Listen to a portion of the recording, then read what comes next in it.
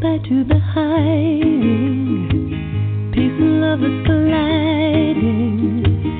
I've made friends with flying, and I'm connected to it all. But when the feathers start fraying, there is comfort in praying. I've made friends with staying, and I'm connected to it all. And now I become one with the one. And now I become one with the all. Well, good evening, friends, fans, and colleagues, and welcome back to Voices of the Sacred Feminine. And I'm your host, Karen Tate, of this long-running show here. And tonight we have a great guest for you. Returning to the show, we have Zohara Hieronimus, and we have a really interesting topic, exploring the power and wisdom of sacred white spirit animals. That really sort of piqued my interest, as I'm sure it piques yours. And after our interview tonight, we have some great stories sent in by Pat, our roving reporter for the show. Good stuff she's collected and she thinks listeners might be interested in. So please, as we finish up the interview with Zoe tonight, stick with me and, take advantage of this information gathering that Pat has been so dedicated and helpful to send in to us. I want to give a shout out to Celia for her music. That particular cut was called Connected.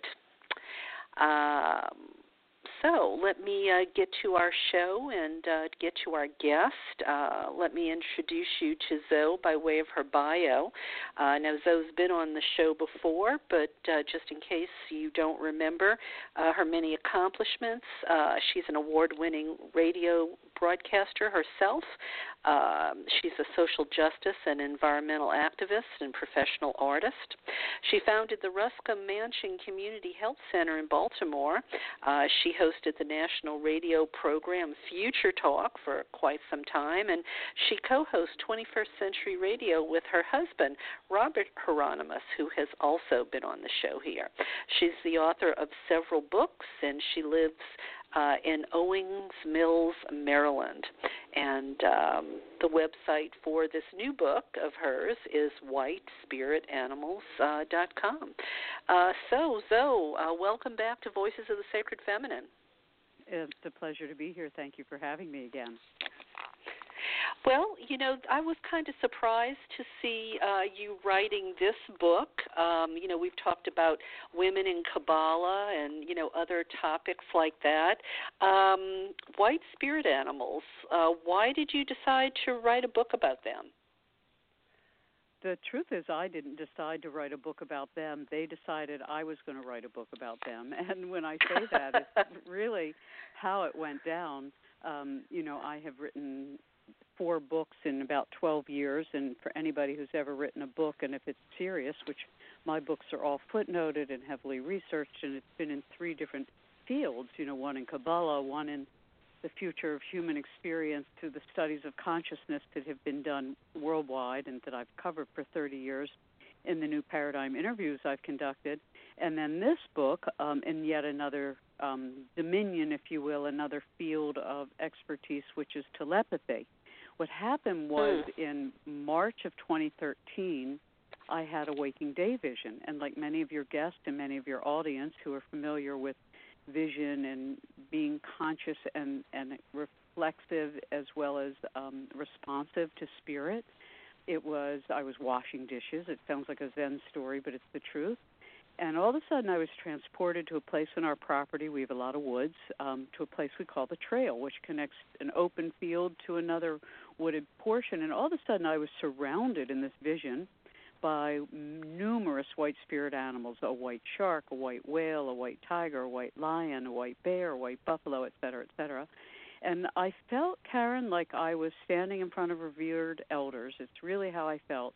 So in a moment, without hesitation, I said to them, knowing it was unique and very unusual, I said, why have you come to me, and what can I do for you?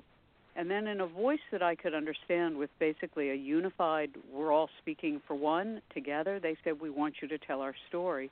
And they made very clear they didn't want me to write a book about the white buffalo and then another book about the white bear, but they wanted me to tell their story as a group. And I didn't choose all 15. I chose 5 land mammals out of this group that came to me because they're all apex guardians of enormous ecosystems worldwide.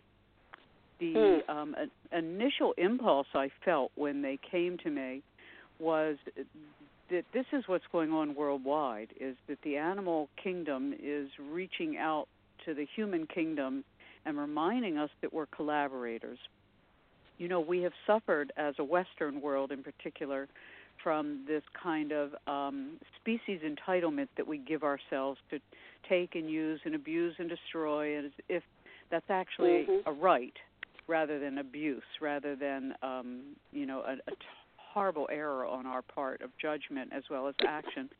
And I think the bottom line of these apex guardians, and they are the bear, the lion, the elephant, the wolf, and the buffalo, is the ecosystems they preside over are very significant. We're talking about the savannas in Africa, the woodlands, the wildlands, the deserts, the open prairies, the mountains. The Arctic. Yeah, exactly. So there's not an area of the world they don't in some way touch. But what I discovered about these particular animals, and I had befriended, or rather a group of white buffalo in spirit had befriended me years earlier, so I was a little aware of the fact that there was something unique going on in my life relative to these special species. And the reason they're special is, you know, some people have heard of the white lion, or maybe they've heard of the white bear, or the white moose, or the white wolf, or the white squirrels. There's so many different white-coated animals. The ones that are called white spirit animals are white, unlike the other species, unlike the other kin of their species. They're not albinos. These are animals that have recessive genes from both parents.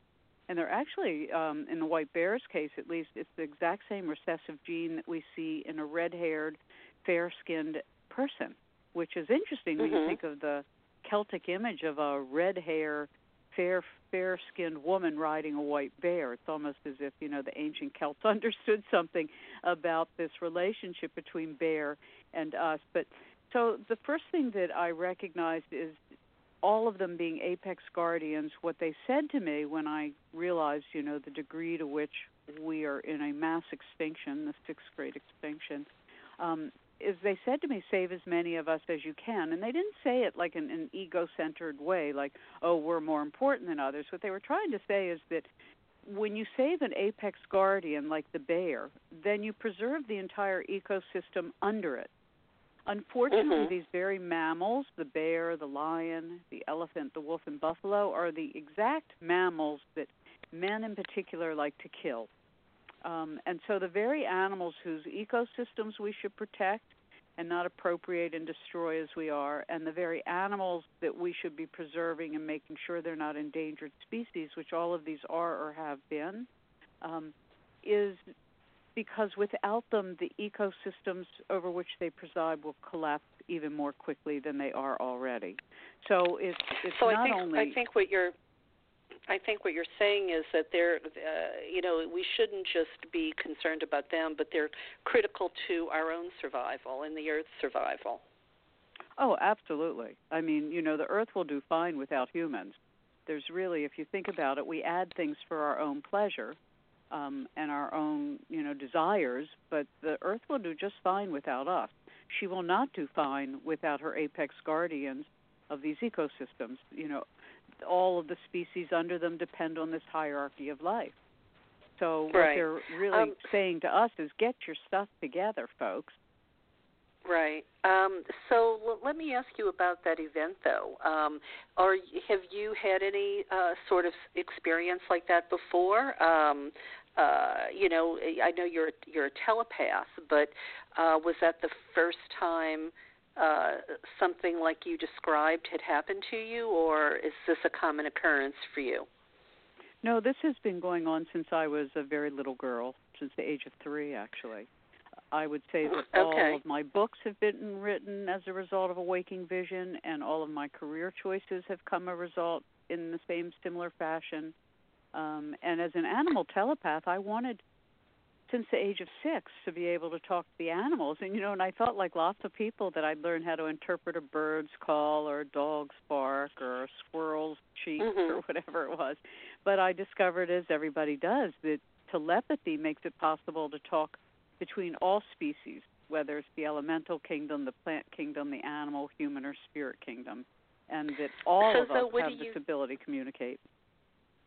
So why do you think it seems to be so easy and natural for you, where, you know, others among us, you know, we wish we could talk to our cat even, but, you know, we're not really sure there's, you know, there's actual communication happening? I don't know specifically why me, so to speak. I know, though, that I had a near-death experience at the age of 3 and was saved by a personage people refer to as the Blessed Mother. And I think from that point on, I was just, Karen, always very open to understanding there was another dimensional reality that I experienced. At 6 years old, I had surgery and experienced a past life. I've had some UFO encounters when I was a young child. I mean, a lot of things have happened to me in that kind of other dimensional way, but I never looked at it as outside the norm. What's the right word? Yeah, it was part of the orientation I had towards life. I didn't realize that it was not common until I was around 9 or 10. I gotcha. So you mentioned already that these skills, these telepathic skills, you know, helped you choose career paths, write books. Do you use those skills for any other purposes in life? You know, do they come in handy other ways? Well, you can use the ability, you know, your psi abilities. And I tell people, they go, well, how do you do it? And I said, well, it's very simple. I practiced for 40 years. And that's really the truth. It's like any talent, you know, whether you're an athlete or a remote viewer, an astrologer or a sculptor. If you practice at something, you eventually get pretty good at it, so that you no longer doubt yourself. I think the biggest part about this multidimensionality, the omniverse we all are part of, is because our culture hasn't really encouraged us to develop our intuition, to develop our farsightedness, our sensibilities in that way. We often doubt ourselves. And I remember when I talked to the late Ingo Swann, who helped develop the protocols for remote viewing, he said the biggest problem for people is they like to name things and define them, and therefore we limit actually what we can assess from any kind of experience. So what I've learned and what I say to people is, firstly, I used dreams in this book, Karen, in a very particular way. And dreaming I like to point to because everybody dreams, and everybody can dream, and everybody can enhance their dreaming abilities.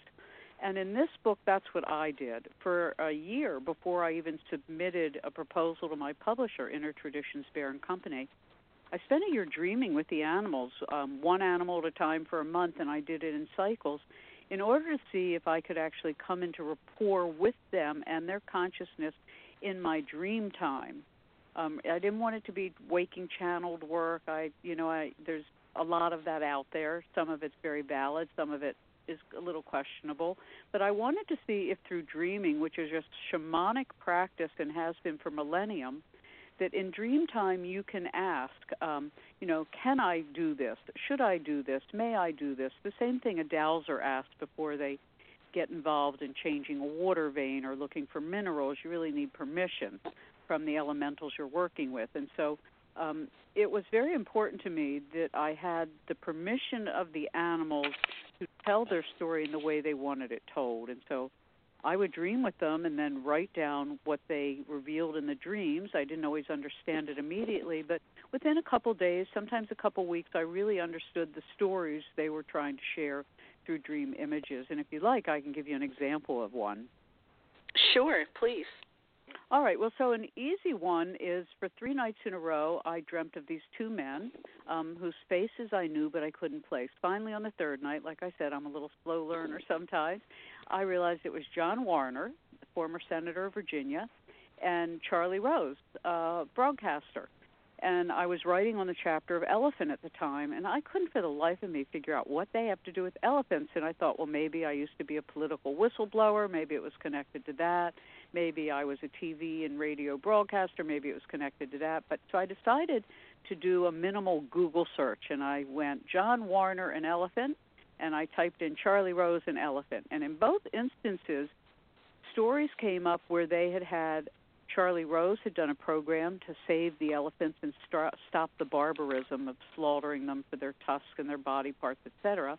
And the other was John Warner, who had gone back to his alma mater, and they had a mock political convention, and there was a Barnum and Bailey elephant there named Jewel, who I did follow through her life, and she ended up being euthanized in 2013. But he had a very charming interaction, and I show a picture in my book of it. And what the elephant was basically telling us through this dream series was that whenever any of us perform an act of kindness, compassion, loving regard for another person, species, or element, it is remembered by that species, person, or tribe, or collective unconscious. Mm-hmm. And that's just a good example. I mean, I document throughout the book.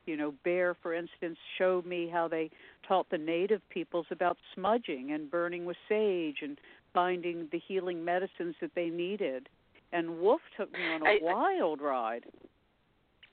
Well, and I think you have a story about the bonobos, too, that you befriended. Yes, Yes, I had interviewed Dr. Sue Rumball, who was one of the world's experts on bonobo consciousness.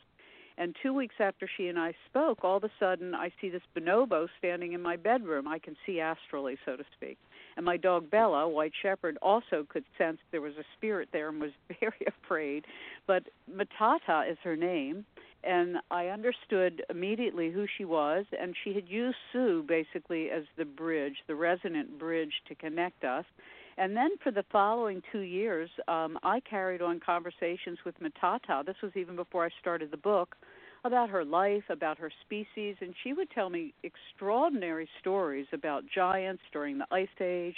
Then she'd talk to me about the lab, and one day she was complaining of a headache, and I wrote Sue, and I said, what's this about? She was talking about the noise, and it wouldn't turn off, and Sue said, oh, yeah, she's right, the alarm went off today, and we couldn't turn it off, and it gave her a headache. So there was an advantage when I started with Matata because I had a human to check in with, to see if at least the daily stuff was making sense, and it was. And Tata was just a brilliant door holder for me. She's really the one that showed me what's possible with animals that are wild, in captivity or free, domestic or creatures thousands of miles away. And, I will be ever so grateful for what she did by showing me how to do it. And as I joke with people, I said she'd call me up on the telepathic line.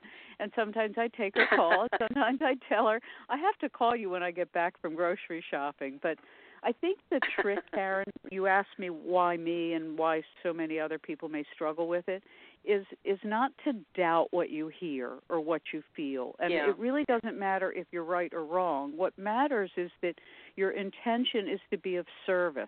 And that's the key word, service. Right. And the other key word is attention. You have to, if you intend to be of service to the squirrel in your backyard and the squirrel says, I don't have enough water, well, then you can't just ignore what you've heard. You have to do something about it in the same way a human, a friend, or a child has said, can you help me? So I think sometimes we make the mistake of not believing what we sense intuitively, and then we don't do what it is we've heard, and that weakens then that relationship between your own inner self and yourself, and then your ability as a human to come into rapport with other humans or other species. Right. Well, and I think we're sort of afraid to feel foolish, but so what? If we're deluding ourselves, but we give the squirrel water, what has it hurt? I get what you mean, though. The doubt, the left brain just kind of drives us a little crazy. Wanting proof that this thing is real, that we're imagining is happening in our head. But people, I think diminish imagine. I was just going to say that I think people diminish the role of the imagination, because imagio, the ability to impress matter, meaning to make form, comes from the imagination. Any building, anything that humans have made, anything we've done started out in the imagination. And we forget that this is the creative birthright of a co-creator. The imagination and the imaginal realm is a very high level of soul existence that we always experience, we just don't always honor. And the other thing I'd like to say about white spirit animals, if I might, just so I don't forget, is that the reason it's said by all the elders, whether it's Zulu or Cherokee or Buddhist or Hindus or others who revere these great white spirit beings, is that they're white-coated to remind us of the last ice age, which they survived and helped humanity survive. And so it's said in all of these traditions that they come when humanity and the earth is in trouble, or as the Cherokee would say, when the earth is going to cleanse herself. So they have a particular association with prophecy worldwide that says they only show up when we need them. Okay. I think in your book you show, and you've been talking a bit about this, how dream telepathy and trans-species telepathy, can be used to communicate with other life forms. What do you mean by other life forms? Do you want to speak to that a little bit? Sure. Well, when we dream, we are using our soul body while our physical body rests, and have the ability to go anywhere and anywhen. So let's say you have a deceased relative you haven't talked to or you didn't have a chance to say goodbye to. You can say goodbye now. You hold a picture of them in your mind. You call their name 3 times. You feel what that feels like in your heart.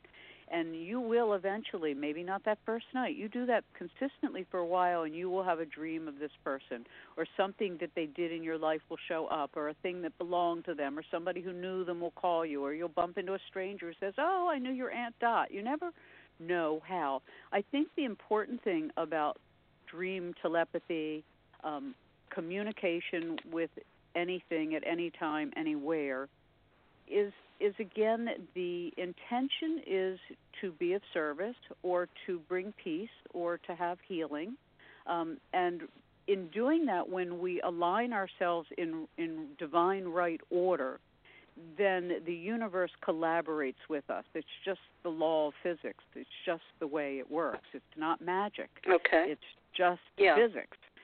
You emanate out and you receive back. We're always emanating and receiving. I kind of think of humans as biocapacitors, or an easier way is as a lighthouse, so we turn our light on and we cast it out into whatever it is we want to light up, whether it's, stones we're working with, or a person who's ill, or the town is having trouble with their water supply, whatever it is. And then you look at what comes into your view. You pay attention to what comes into your view. And so like a lighthouse, we can turn on our light. That's our intention, is to be of service by turning on our light, and then we see what comes into view. So in dream telepathy or in waking association, just through psychic awareness or intuitive feeling, some people get it as a feeling, some people hear words, some people see images, some people taste things. It doesn't matter in what form signals come. It's just that the entire universe is a signaling apparatus, and so are we. So what I like to say is if you catch, it's interesting, I interviewed the Klingbeils and others who ran the Spindrift Institute when they were studying prayer. And they found that the most effective prayer is not prayer where you say, may this bird's wing be healed, but instead, may divine right order be restored for this bird. And what they found after thousands of hours of experiments on mung beans and fruit flies is that the greatest results resulted from thy will be done. meaning get out of the way with our intentional description. It doesn't mean our intention is still not to do good, but our intention is aligning with divine right order instead of the outcome we want. So a lot of animal communication efforts, I think people fail because they're trying to get something that they want, either to prove themselves they can do it or to make a living doing it or to be entertaining about it. And the truth of it is the reason it works for some people so well, and you'll find people in your lives who do this work, is they really love the animals, or they really love the trees, or they really love extraterrestrials, or they really love the grasses. But whatever it is, they have a love relationship with that which they're reaching out to. And that's what connects us, is the love. So it's really the love. Sense. Yeah, it's the love that brings everything into harmonic resonance, and then we're able to communicate.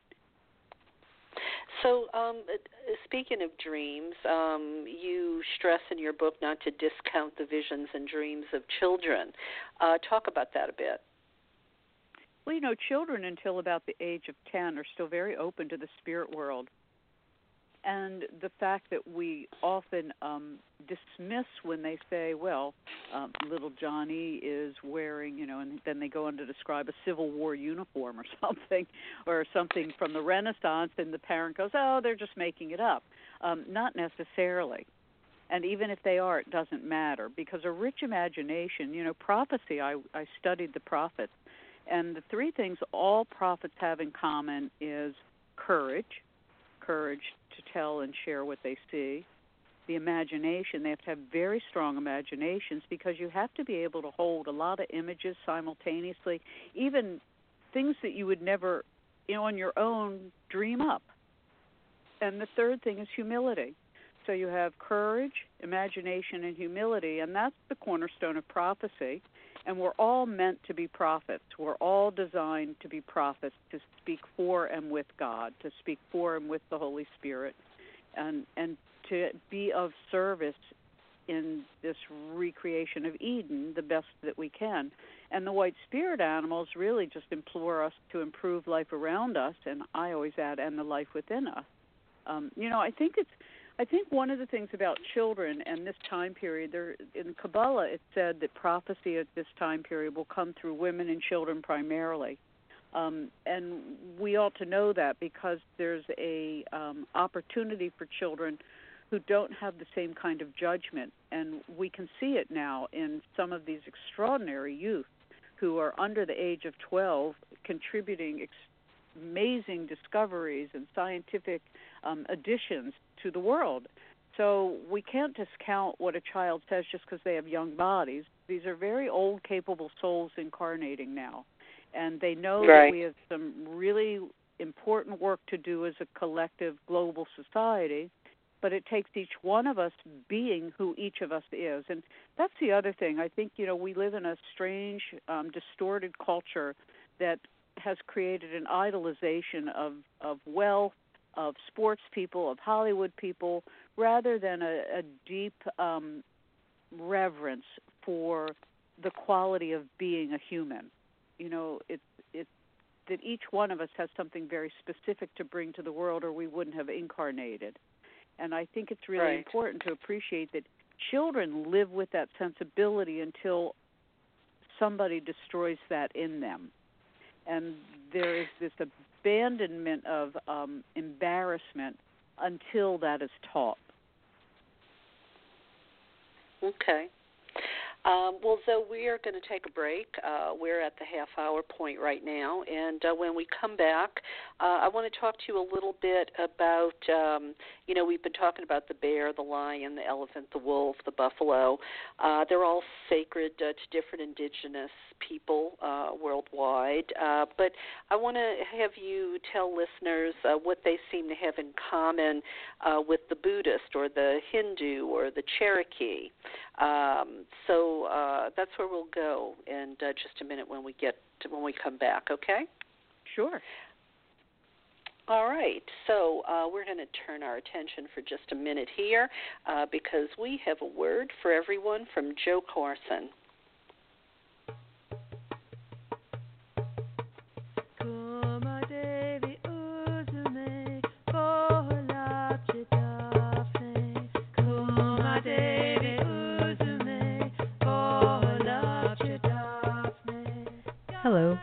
Let me say a few things about Joe Carson's film, Dancing with Gaia, an exploration of earth-based spirituality shot at sacred sites around the world. Here is what Drusilla Pettibone said on dearmist.com. I was truly touched and even awed by the film. I don't think I can comment on it adequately until I've had a chance to watch it a couple more times. I really appreciate that there is so much substantive information to digest. For example, the info about henges and tracing the horizon line is all new to me and totally fascinating. The film was obviously very beautiful, and I was amazed how it was able to capture so many of the descriptions visually and seamlessly connect vintage footage with modern. I especially loved when images were dynamically superimposed on each other, like the lace with the water and the dancing in the flowering meadow. A visual feast, and with so many layers. I am also so pleased to have been introduced to Monica Shu and her work. It's so important for pagans to become aware of our heritage. It seems easily lost among so many new books, and the film really brought me home in a new way. Dancing with Gaia is available at dancingwithgaia.com.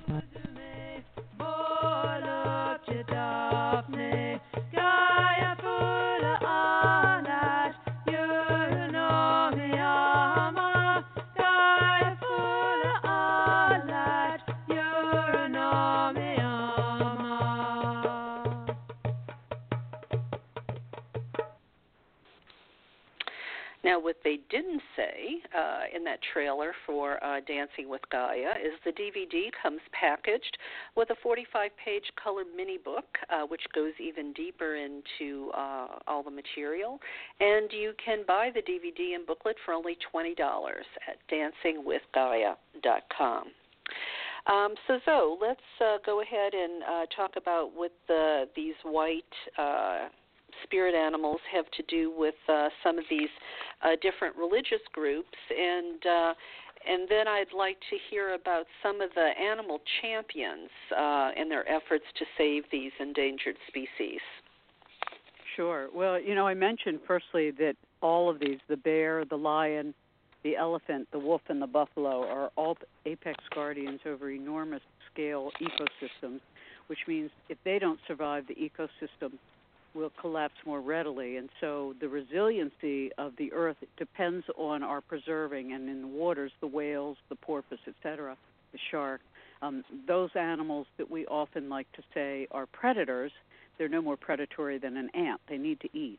And so you discover that whether it's the bear or the lion, they would prefer to find scavenged food than to kill for eating. And so people are mistaken, actually, even about their biology.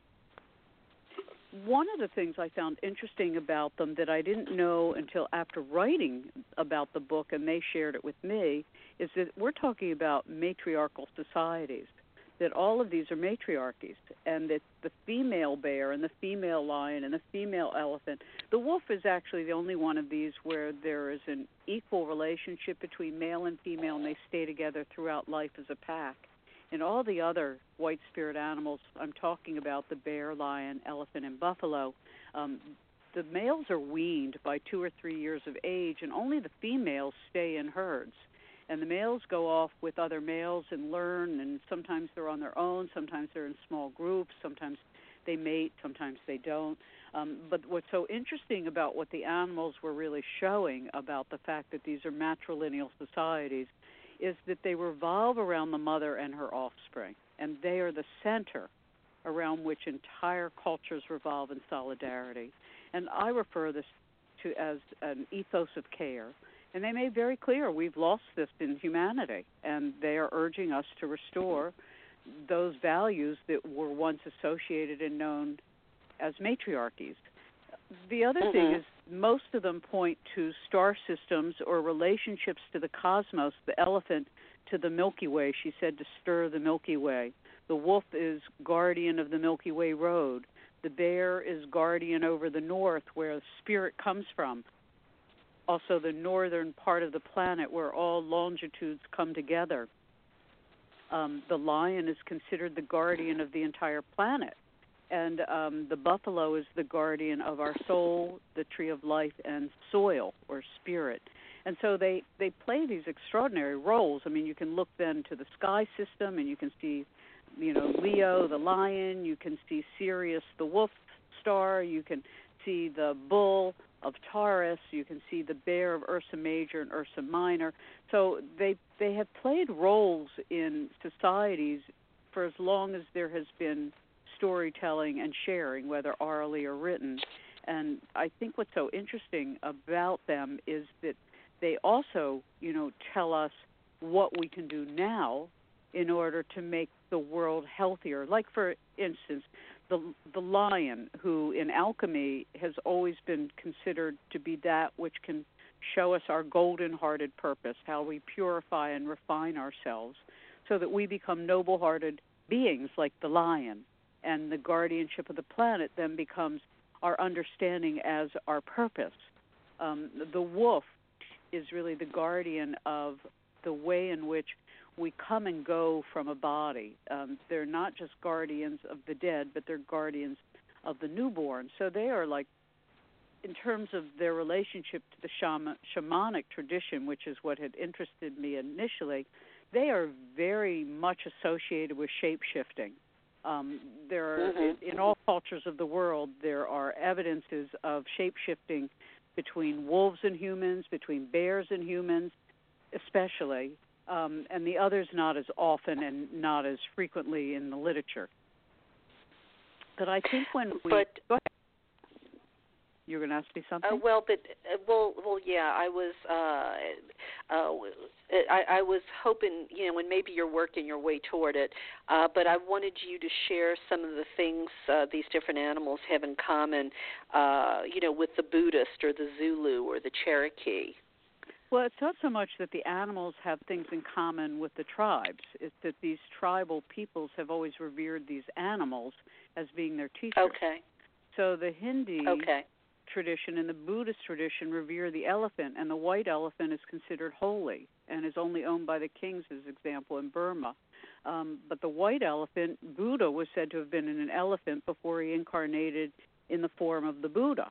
And when you understand their appreciation for the white elephant being the trained mind and being a disposition of compassion, and really the elephant to me is the most evolved species on Earth, and exhibits a compassionate regard for creation in a way that very few humans do.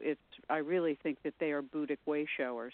When the Zulu revere the lion, again, it's because the lion can see into the future. And when you look at the Mesopotamian or Sumerian cultures, you'll see the goddess of the heaven with the two lions on a leash. So each of these animals and the cultures that have revered them, like in Japan, they used to revere the wolf to the point that they've said there's a white wolf, a spirit wolf, that accompanies people through the woods to get home safely at night. The traditions worldwide, and like the Cherokee or other natives who revere the buffalo and the bear, these are animals that are not considered separate from humans, just different from humans. They're kin. I think the biggest difference for the Westerner is that we look at animals as somehow or other beneath us. They're not beneath us. They're just different from us. They have a different purpose. But we know for a fact, and the work of Dr. Gay Bradshaw makes it so clear in her beautiful work, Elephants on the Edge, and she's the one who created transspecies psychology and the understanding of it, both in science and psychology, is that animals have pain, they have joy, they have memory, they have culture, they have history, they have tradition, they have play, they have ritual. This is no different than humanity. It's just different than ours. And the mistake we've made, and it's attributed often to, erroneously so, to Darwin. Darwin considered his greatest work, the most important thing he contributed, was to show that there's no such thing as species entitlement on the human's part, that we are not superior to animals. We have a different purpose than animals. And that's what the indigenous peoples and all these tribes who revere them worldwide have always understood. The animal are our co-created kin. They are our collaborators, and they have a great deal to teach us, and they are elder wise ones. Okay. So getting on to some of the animal champions that are trying to do what they can to save these species, do you want to talk about one or two? Sure. I think a wonderful example is Cynthia Hart Button, who owns and manages the White Bison Association in Ohio, and you can look them up, whitebison.org, I believe is how it is. And she has spent like the last 16 years as a result of a deathbed prophecy of her father's and then her following the voice of spirit. She actually inherited a small group of white buffalo who are purebred white buffalo. She then listened to what the buffalo told her that she should or shouldn't do, and she ended up traveling from where, I can't remember exactly where it was, Colorado, Arizona, California, to a number of states. Each time the buffalo said, we want to go here, we want to go there, and she'd arrange for them, to go by truck. I say they thumbed their way across the country. But every place she took them, rain followed. So she would go into a drought area, the buffalo would be present, and then the rain would come. When you look at the history of the buffalo, they turn over the topsoil and they preserve the biome, really, and they're so important to our spirit. What they told me is they were meant to be the center of the axis of our consciousness, particularly for North America. And the fact that Obama named the bison the North American mammal, I think, is a really good sign of Lakota prophecy coming true, that the buffalo are rising. But she's a wonderful example. I talk about Charlie Russell and the white bear and bears in general. He has spent his lifetime showing that whether it's the grizzly bear or the white bear or the black bear, bears do not want to harm humans, and most of the time wouldn't unless we encroach on their territory, have harmed them before, are risking their children somehow or their food. But in general, animals are not interested in killing humans. It's humans who have created these perverse relationships by the killing that we do, which I call animal-side. Another person who's doing so much is Tamarack Song, who's working with wolves and is actually creating a sanctuary for wolf dogs. People have made a horrible mistake in breeding wolves and dogs, so they're neither dogs nor wolves. They can't be domesticated, but they can't completely live in the wild either. So he's working to really educate people and show them that, this is just not what we should be doing. There are a number of people in the book. Dr. Gay Bradshaw I talk about, who has done so much to educate the scientific world about transspecies psychology and to appreciate that the entire industry of education has been built on primarily the torture of animals. And it's really true when you think about the scale of animal research that has gone on in our universities ad nauseum and continues to today. So she talks about, why we need to stop what we're doing and become much more reverent about sentient life, that it's not just human life that is important, it's all life on Earth is important. So those are just a few of them, but there are many of them that I talk about. I'm curious. I don't know if you saw it or not. I think it went all over Facebook. It was on television. That heartbreaking scene of that poor white polar bear that was walking across the ice, skin and bones. Yeah. They talked about how that species is in danger, with climate change and everything. I guess I just wondered, are you aware of anyone doing anything to try to help the polar bears? Oh, there are organizations. We're talking about, there are hundreds of thousands of wonderful men and women all across the world, maybe more, maybe millions, who are doing everything they can to preserve ecosystems and the species that live there. And that's why I say to everybody is to focus on your own local communities, because that's where all of us have the most power and where we have the relationships that we've established over a lifetime. And if everybody did this, those who live in the Arctic and those who live in the savannas and those who live in the mountains and those who live by the rivers, wherever they are, if each community really collaborates together, we can make a profound change at making the Earth more resilient. The World Wildlife Fund in 2014 came out with what they called the Living Planet Report, and they pointed out that all of our Earth's wild vertebrate population, that's our mammals, our birds, our reptiles, our amphibians, and our fish, declined by 52% between 1970 and 2010. We are now losing 27,000 species a year. It used to be a background rate of 1 to 10. And I joke sometimes, but it's really true, and it's kind of sad. But if we lost a soccer league one week and a basketball league another and a football league after that, the whole world would be in an uproar. But here we are losing 27,000 species a year, and they're talking about it's estimated that within 30 years, 50% of the entire Earth species will be extinct. So, again, well, go ahead. I know you and Bob are, social justice activists, and, if you ever listen to my show, this is one of my pet peeves, is, it seems like, starting with Reagan, people stopped being citizens or, citizens of the world, and the only thing that was important is that we became consumers. And, it feels like to me we are seeing the effects of that now because, we've gotten to a point in society where, unfortunately, values like you're talking about, you don't hear anybody, at least not the people with the big megaphones. You don't hear people talking about these values, unfortunately, and to the detriment of humanity, the species, and the planet. I'm just hopeful enough of us awake in time and reclaim our role as stewards of the earth and to take care of one another again and cast off this this idea that the only thing that matters is what we can buy and how much money we have. Yeah, well, that paradigm is ending, and it's basically, we're watching now the arising of consciousness while the old world is coming apart, and that's just the way it works in any civilization. We always have rises and falls, just like the tide, just like the moon. There's times of ascension and times of descension, and we have both happening simultaneously.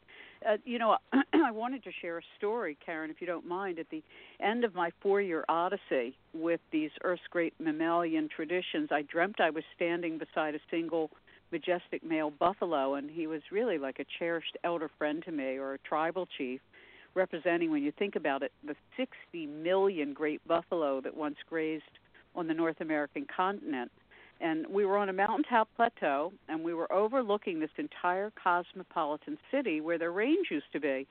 And I want to share what I said in the book, quote, standing together with such a broad-scale view, he shared that, quote, when any one of us, human, animal, plant, or mineral, fulfills our purpose on earth, we experience the greatest love there is, unquote.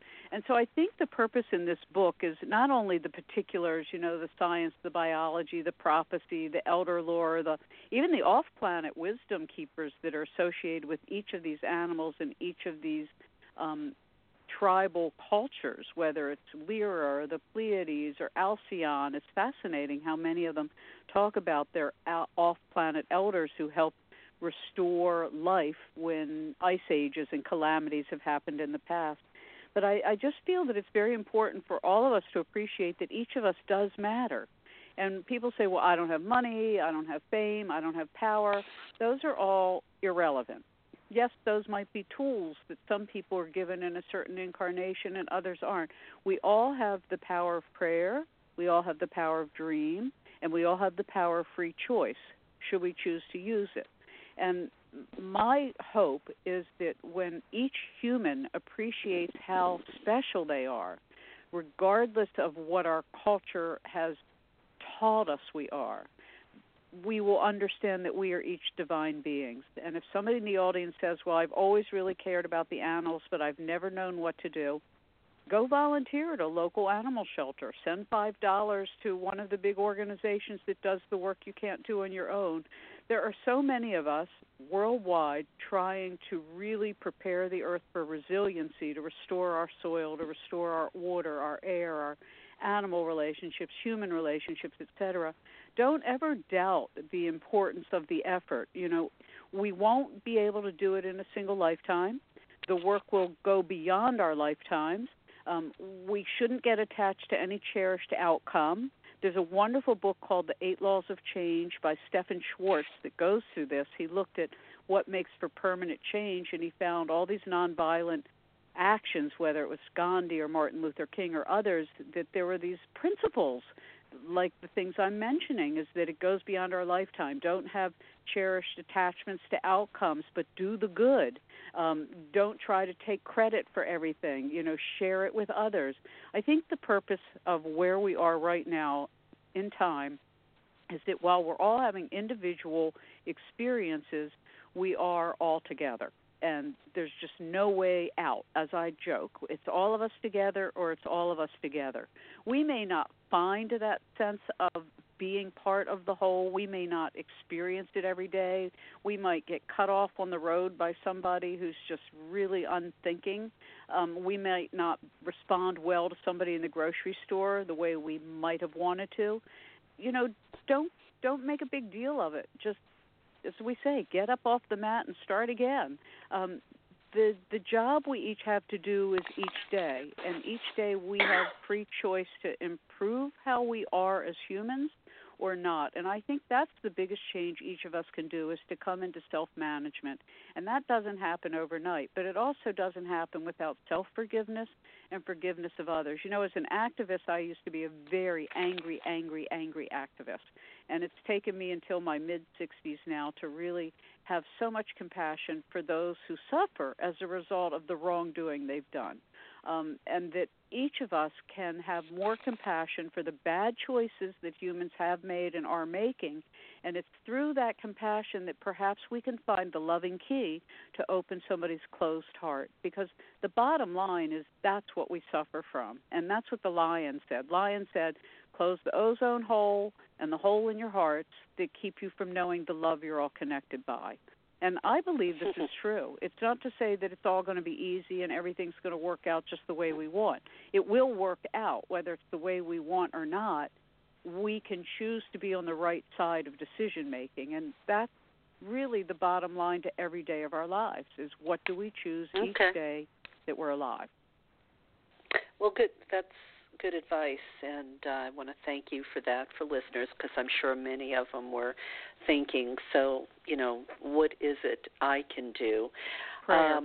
Well, I always say pray. It's the most powerful tool speaking humans have. We just don't know it yet. Right. So, Zoe, final question here. Obviously, you learned an incredible amount as you put this book together. But what would what was the most profound thing, or effect that this book had on you? I think, truthfully, the answer is love, love, love. That's what they're saying, is that this is a universal law. This is not some sort of romantic notion. This is not naivete or childish. This is the law of the universe. And we might be a baby little planetary group of people who are just evolving into our awareness of stewardship, but this is the task at hand.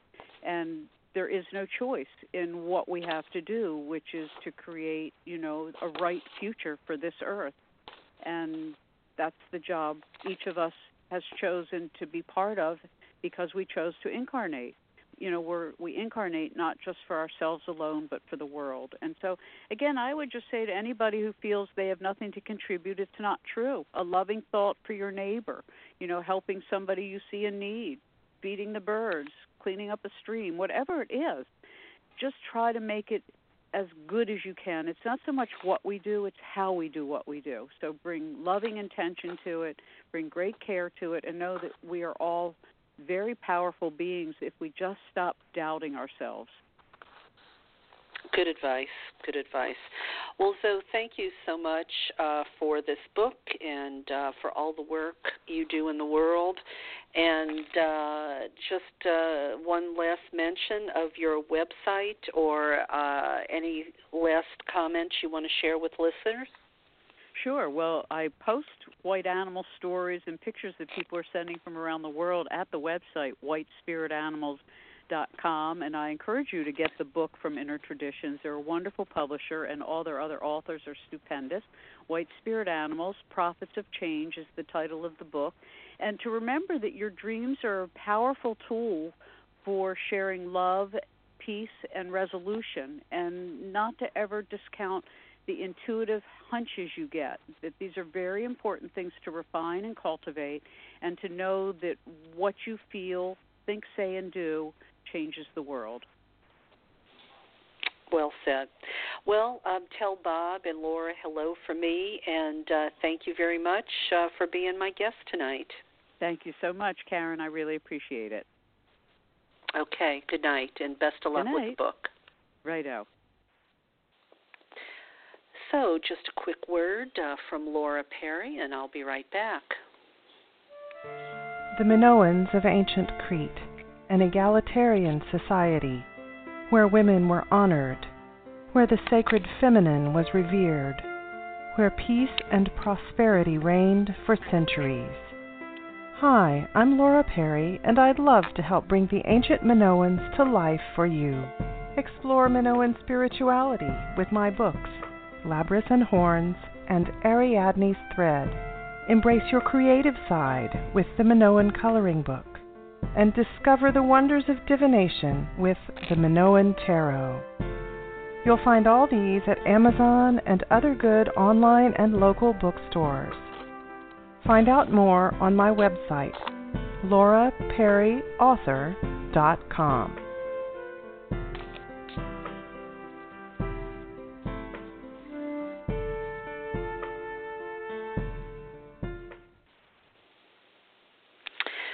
Well, I mentioned that I was going to be sharing some articles that Pat, our roving goddess reporter, sent in to me, but I have a feeling that there might be a glitch in the audio tonight. So I'm going to save these stories for next Tuesday when I'm back with you. I am actually going to be making a presentation to you folks out there next Tuesday rather than Wednesday, as is usual, because I'm going to be taking some days off for the holiday. But I'll be sharing with you a paper that I delivered called Strengthening Our Muscles of Empowerment, and that will be Tuesday of next week. But rather than do share the stories from Pat, in case the audio is sounding a little weird to you out there, I think what I'm going to do is share something with you that I have not shared in quite a while because it's pre-recorded. And many of you may know Lane Redman, beloved drummer, has been on the show a number of times. She had given me permission to use a number of her special music and drumming. And just to close out tonight's show, I'm going to let you listen to Lane Redman's final Delphic Oracle.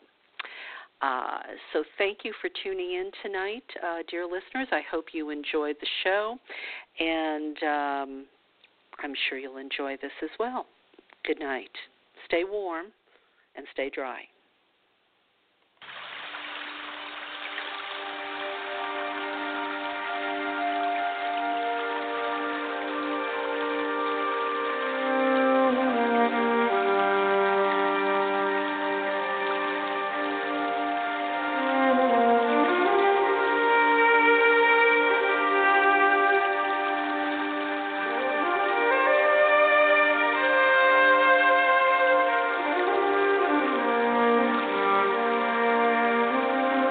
Know thyself.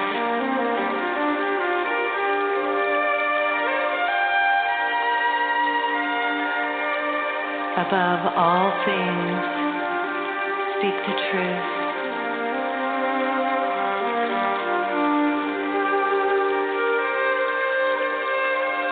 Do nothing to accept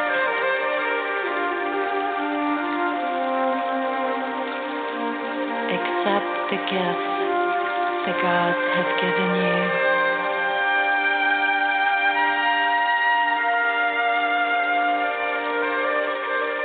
Choose not the advice of others. Make your own nature your guide in life.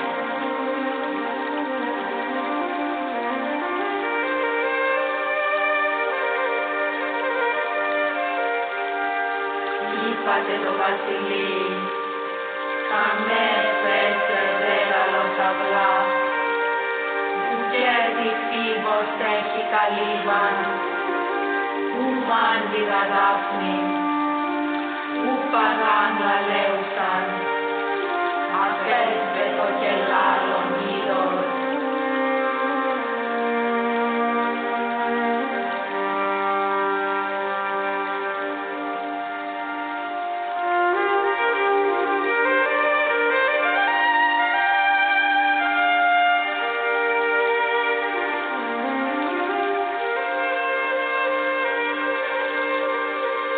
Go tell the king,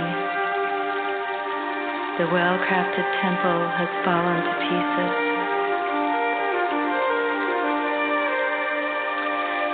Apollo dwells here no more. There is no more oracular laurel. No talking spring. And the voice of the water has been silenced. All is finished.